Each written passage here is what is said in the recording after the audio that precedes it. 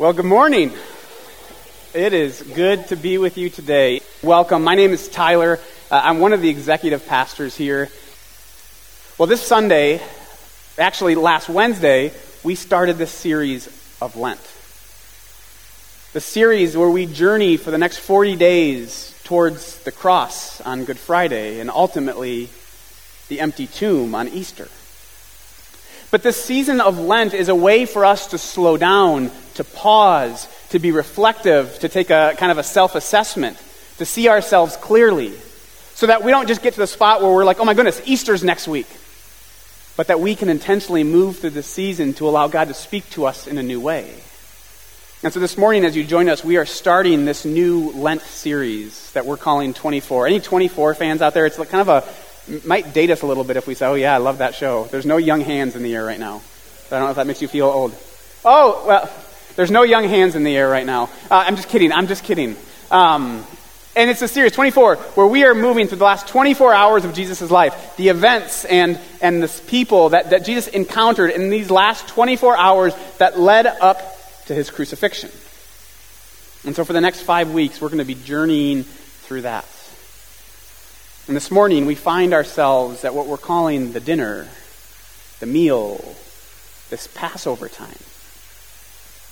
No matter who you are today, if you have been a Christian your entire liite, I want to invite you on this journey. And if you're sitting here today and you wouldn't consider yourself a follower of Jesus, you're watching online and faith is just not for me. Maybe it used to be for you and it's not anymore, or maybe it just never has been, and you just find yourself here because someone offered to buy you lunch if you came to church today. I want to invite you to stay tuned in as well, because I think what we're going to talk about today is for all of us. As I was thinking about this morning, it brought me back to remember and reflect on the process of planning to get to our wedding day, Laura and I's wedding day. Last night in small group, most of them are sitting right over here, we talked about some stories from our wedding day, and I won't share those for a lot of reasons. But there are a lot of good things that led up to our wedding, a lot of good moments in the planning. But can I tell you the worst part of it? The thing that was the absolute worst for me, that was painstaking, that I couldn't wait for it to be over. The guest list. Oh, I hated the guest list. Because no matter what, I knew I was going to be leaving someone off that I cared about. Whether the wedding was 10 people or 100 people or 500 people, someone was going to be number 11 or someone was going to be 501. And we hate that decision of who's in and who's out. Who's invited, who's not invited. And probably this goes back for us to elementary, middle school, high school. Because we've all had those moments where we've been left out of something. Whether it's a party or a dinner or an event. And maybe on Facebook or maybe just from stories, we heard that people are together and we think to ourselves, wait a minute, why didn't I get the invite? It's a painful thing to live in that tension of who's in, who's out. Maybe you've had to be the one that figures, okay, this is where the line is, this is who's coming, this is who's not coming. It's not a fun place to be. We don't love living in that tension. Who's in? Who's out? Who's invited? Who's not invited? Who gets the seat at the table, invited to the party? And what does all of this have to do with the Passover? That's what I want to talk about today. I mentioned earlier that all the way back to the Old Testament, the Israelites had this rhythm of celebrating these different feasts and festivals for different reasons. But there was one festival, kind of the cream of the crop, the big one, which is what we're talking about today, Passover. Passover. And we know it's important because all four Gospels talk about it. There's not a lot of stories that all four Gospels include mentions of. Yet Matthew, Mark, Luke, and John all talk about this moment. And there's a little discrepancy on exactly what day did this happen. Matthew, Mark, and Luke all have it on a certain day. And John kind of records it on a different day, and that can lead to some confusion, but probably what was happening there is that is just a reflection of the way that these individual people thought about and wrote about time. But what most scholars do agree is that this gathering that Jesus has with his disciples probably took place 12 to 24 hours before the rest of the Jewish community would have celebrated Passover. And we hear that and we think, okay, well, why would they celebrate 12 to 24 hours before everybody else? And Jesus knew that time was of the essence. Jesus knew he didn't have 12 to 24 hours. Jesus knew that within 12 to 24 hours, he would be hanging on a Roman execution cross. And so in these last moments, when he wanted to make it count, he gathers his disciples to this table, to this meal. And what would be awesome, if we had time, we would spend a couple hours talking about each of the different elements of this meal. Because the more we understand about how this traditional Jewish Passover meal would go, the more it illuminates every single word that Jesus says and every single thing that Jesus does. And we don't have time to spend 2 hours doing that today. Maybe someday we will. But it's important for us to recognize that when they would gather for this Passover meal, this wasn't just, another thing to eat so that, you got to eat dinner every single night. But this was a way of remembering and retelling the story of God, the story of their people. This wasn't just an ancient story. This was their story, and it's our story too.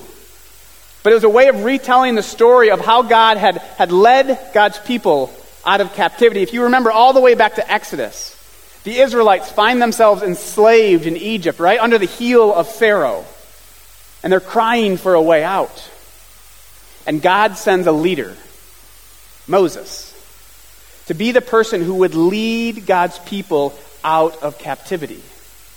And so for every year after they had been released and freed from captivity in Egypt, they would gather to celebrate this meal as a way of remembering God's faithfulness and how God has rescued them.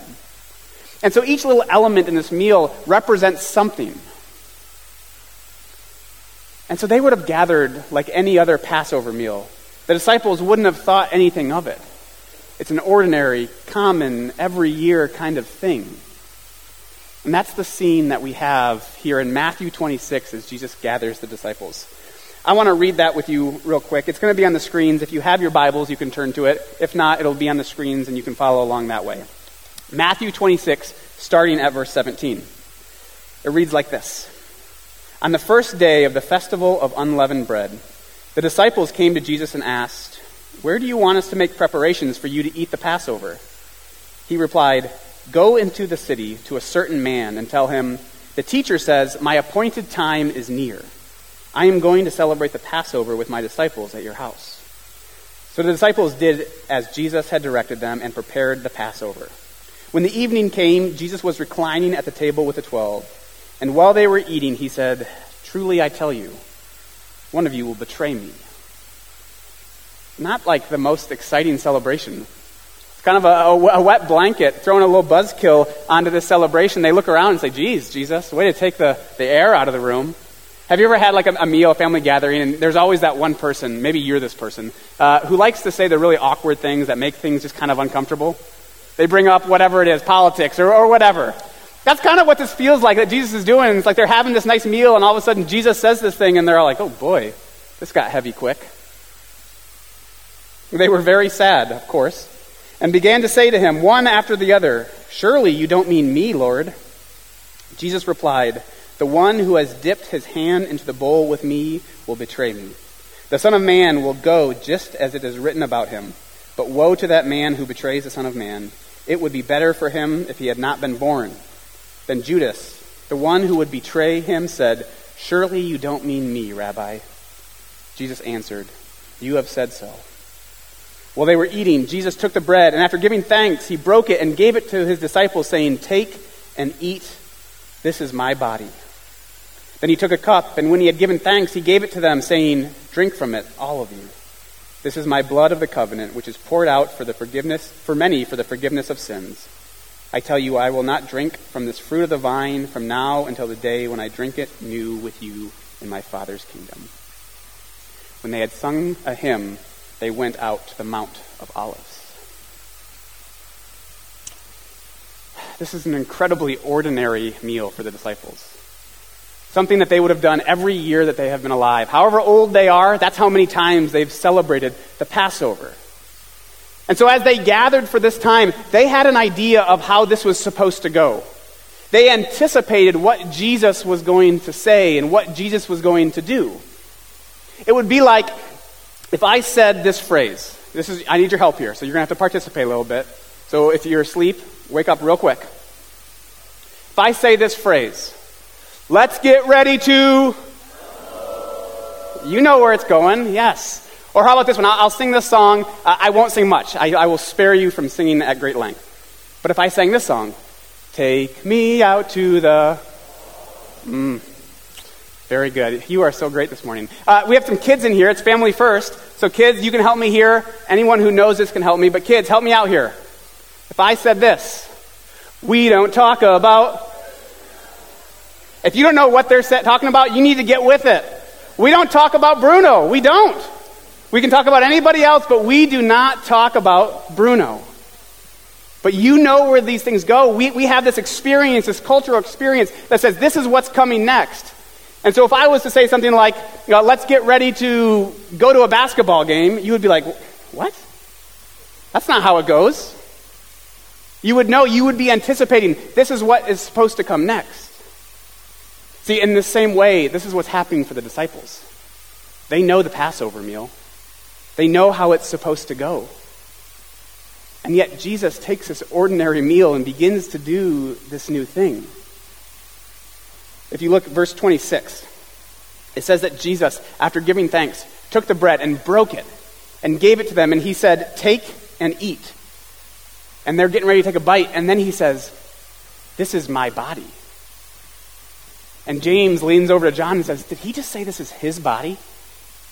That's not how it goes. And John's like, I don't know, I guess we should probably still eat it. And then he takes the cup. And after giving thanks, he says, take and drink. And they're getting ready to take and drink. He says, this is my blood. They spit it all over the place. He just said this is his blood. Well, what's going on? Is Jesus losing it? And then Jesus does this very bizarre thing. In verse 29, Jesus says this, I tell you, I will not drink from this fruit of the vine from now until the day when I drink it new with you in my Father's kingdom. And we read this and we think, yeah, that's how that story goes. But for these disciples, for the first century audience that would have heard this meal is all about the past. It's about retelling and remembering what God has done back then. And yet somehow Jesus flips it and he begins talking about the future. I won't drink this again until we're together in my Father's kingdom. He's taking all of these ordinary things and he's shifting them to make the focus on him. This is my body. This is my blood. And then he begins to point towards the future. The disciples have to be scratching their head at this point. What in the world is happening? What is Jesus trying to do? Jesus is inserting himself into this Passover story. This is a story about how God had rescued the Israelites from Pharaoh, and now it's like Jesus is saying that he's going to rescue us from something. What is going on here? And we see the way that Jesus is intentional and radically specific about what he is painting, this picture, this idea, this new creation. And that's like if we zoom in really close at the meal. But what I want to do for a few minutes is I want to step back. I want to be like a fly on the wall looking at this scene, looking at this room. Because the things that Jesus says and does are incredible. But who is Jesus doing this with? Who's in the room with Jesus? If you're like me and you grew up in church, you have probably seen this scene played out in a lot of different cartoons and movies and videos. And in every cartoon I can remember from growing up, this is how the scene went. Jesus would say, hey, one of you is going to betray me. And then they would all say, oh, no, not me, Jesus. And then Jesus would say, oh, the one who dips his hand in the cup with me is the one. And then Jesus and Judas would dip their hand in the cup at the same time. And then what would happen?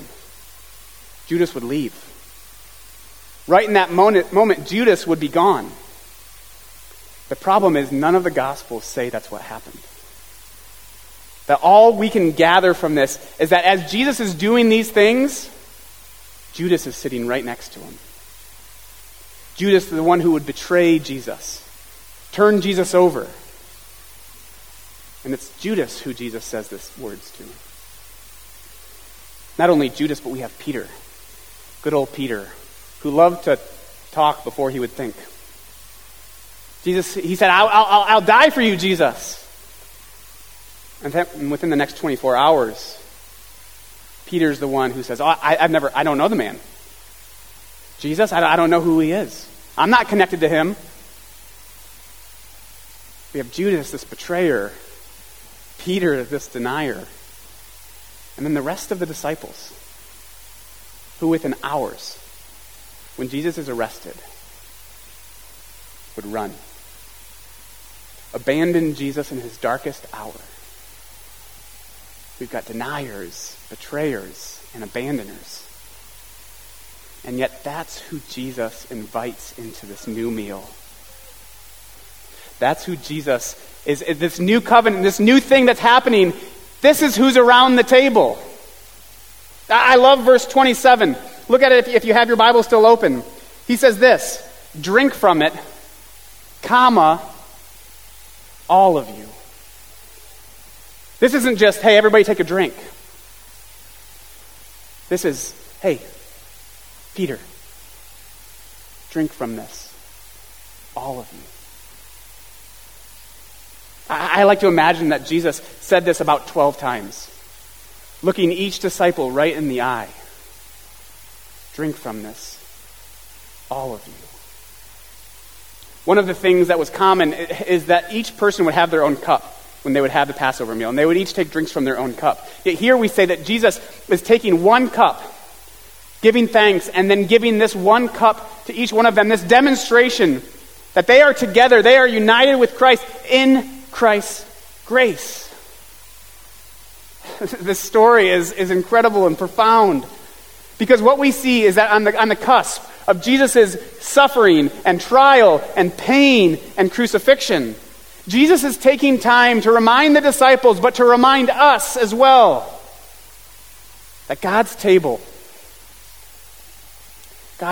knows no bounds. This isn't something new about God's grace, see? But God's grace is revealed in a new way, as they have always thought about God's favor and God's people as having to be this certain lineage, a certain culture, the best of the best. And yet here Jesus demonstrates that God's grace is big enough and wide enough and deep enough for every single person who's sitting around that table and for every single person who is sitting in this room and watching online. God's table knows no bounds. It's incredible news. So what does that mean for us today? There's a couple things that come to mind. If this grace is for Judas and Peter and the rest of the disciples who would abandon Jesus, it's good enough for you and for me. There are people sitting in this room and watching online who are so overcome with guilt and shame and the sense of unworthiness. Yet this passage reminds us that even then, even in the midst of that, God's grace is drawing us towards God. That God's grace is big enough, that God's table is big enough for each one of us, no matter what we've experienced, what we've done, past or present, that God's grace is drawing us in.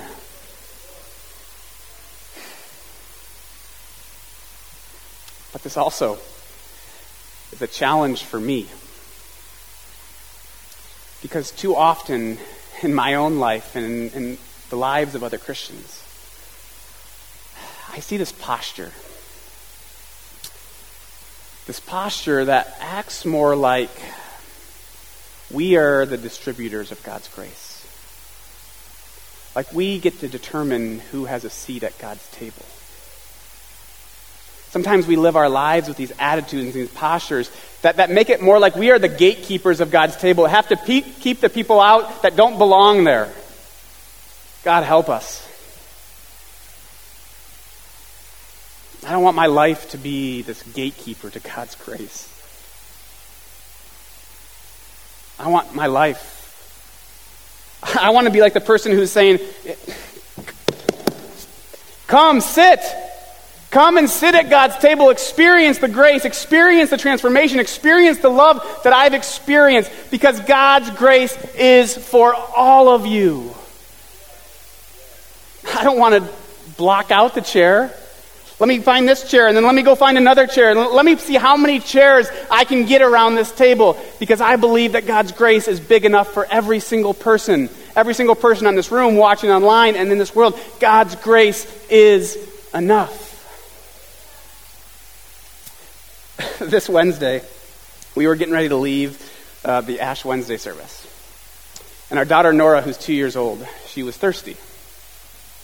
She asked for a drink, and we realized in that moment, most of her life has been through COVID.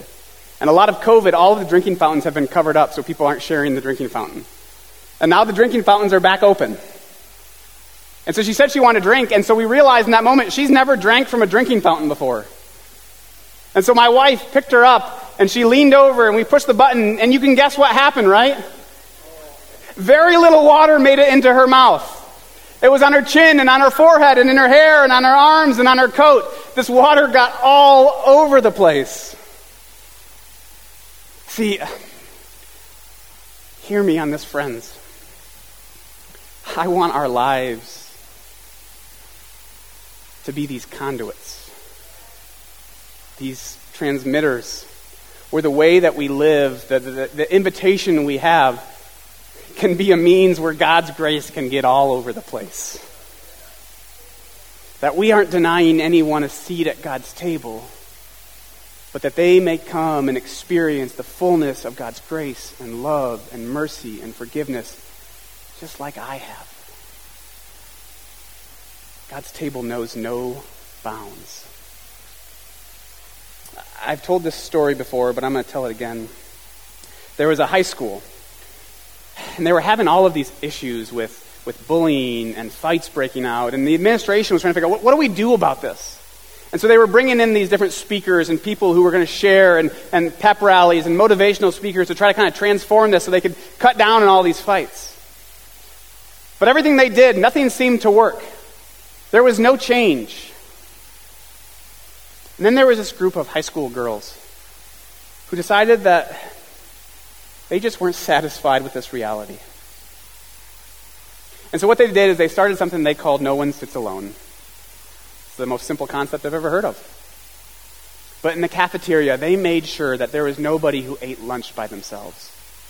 That it wasn't about, athletes over here and band over here and choir and studious people over here. They just invited people to sit at the table together, to eat together, to talk together, to get to know one another. And slowly, day by day, week by week, the school started to see transformation as these students took time to sit at a table together. Because there's something powerful about sitting at a table together.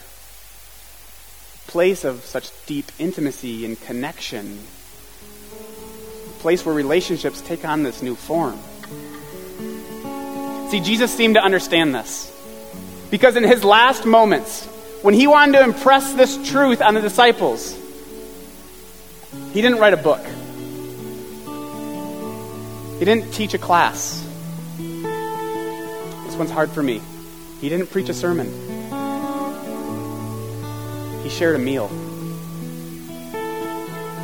Because there's something powerful about gathering together around a table. And whether that is an actual table, maybe God is calling you to partake in this radical hospitality.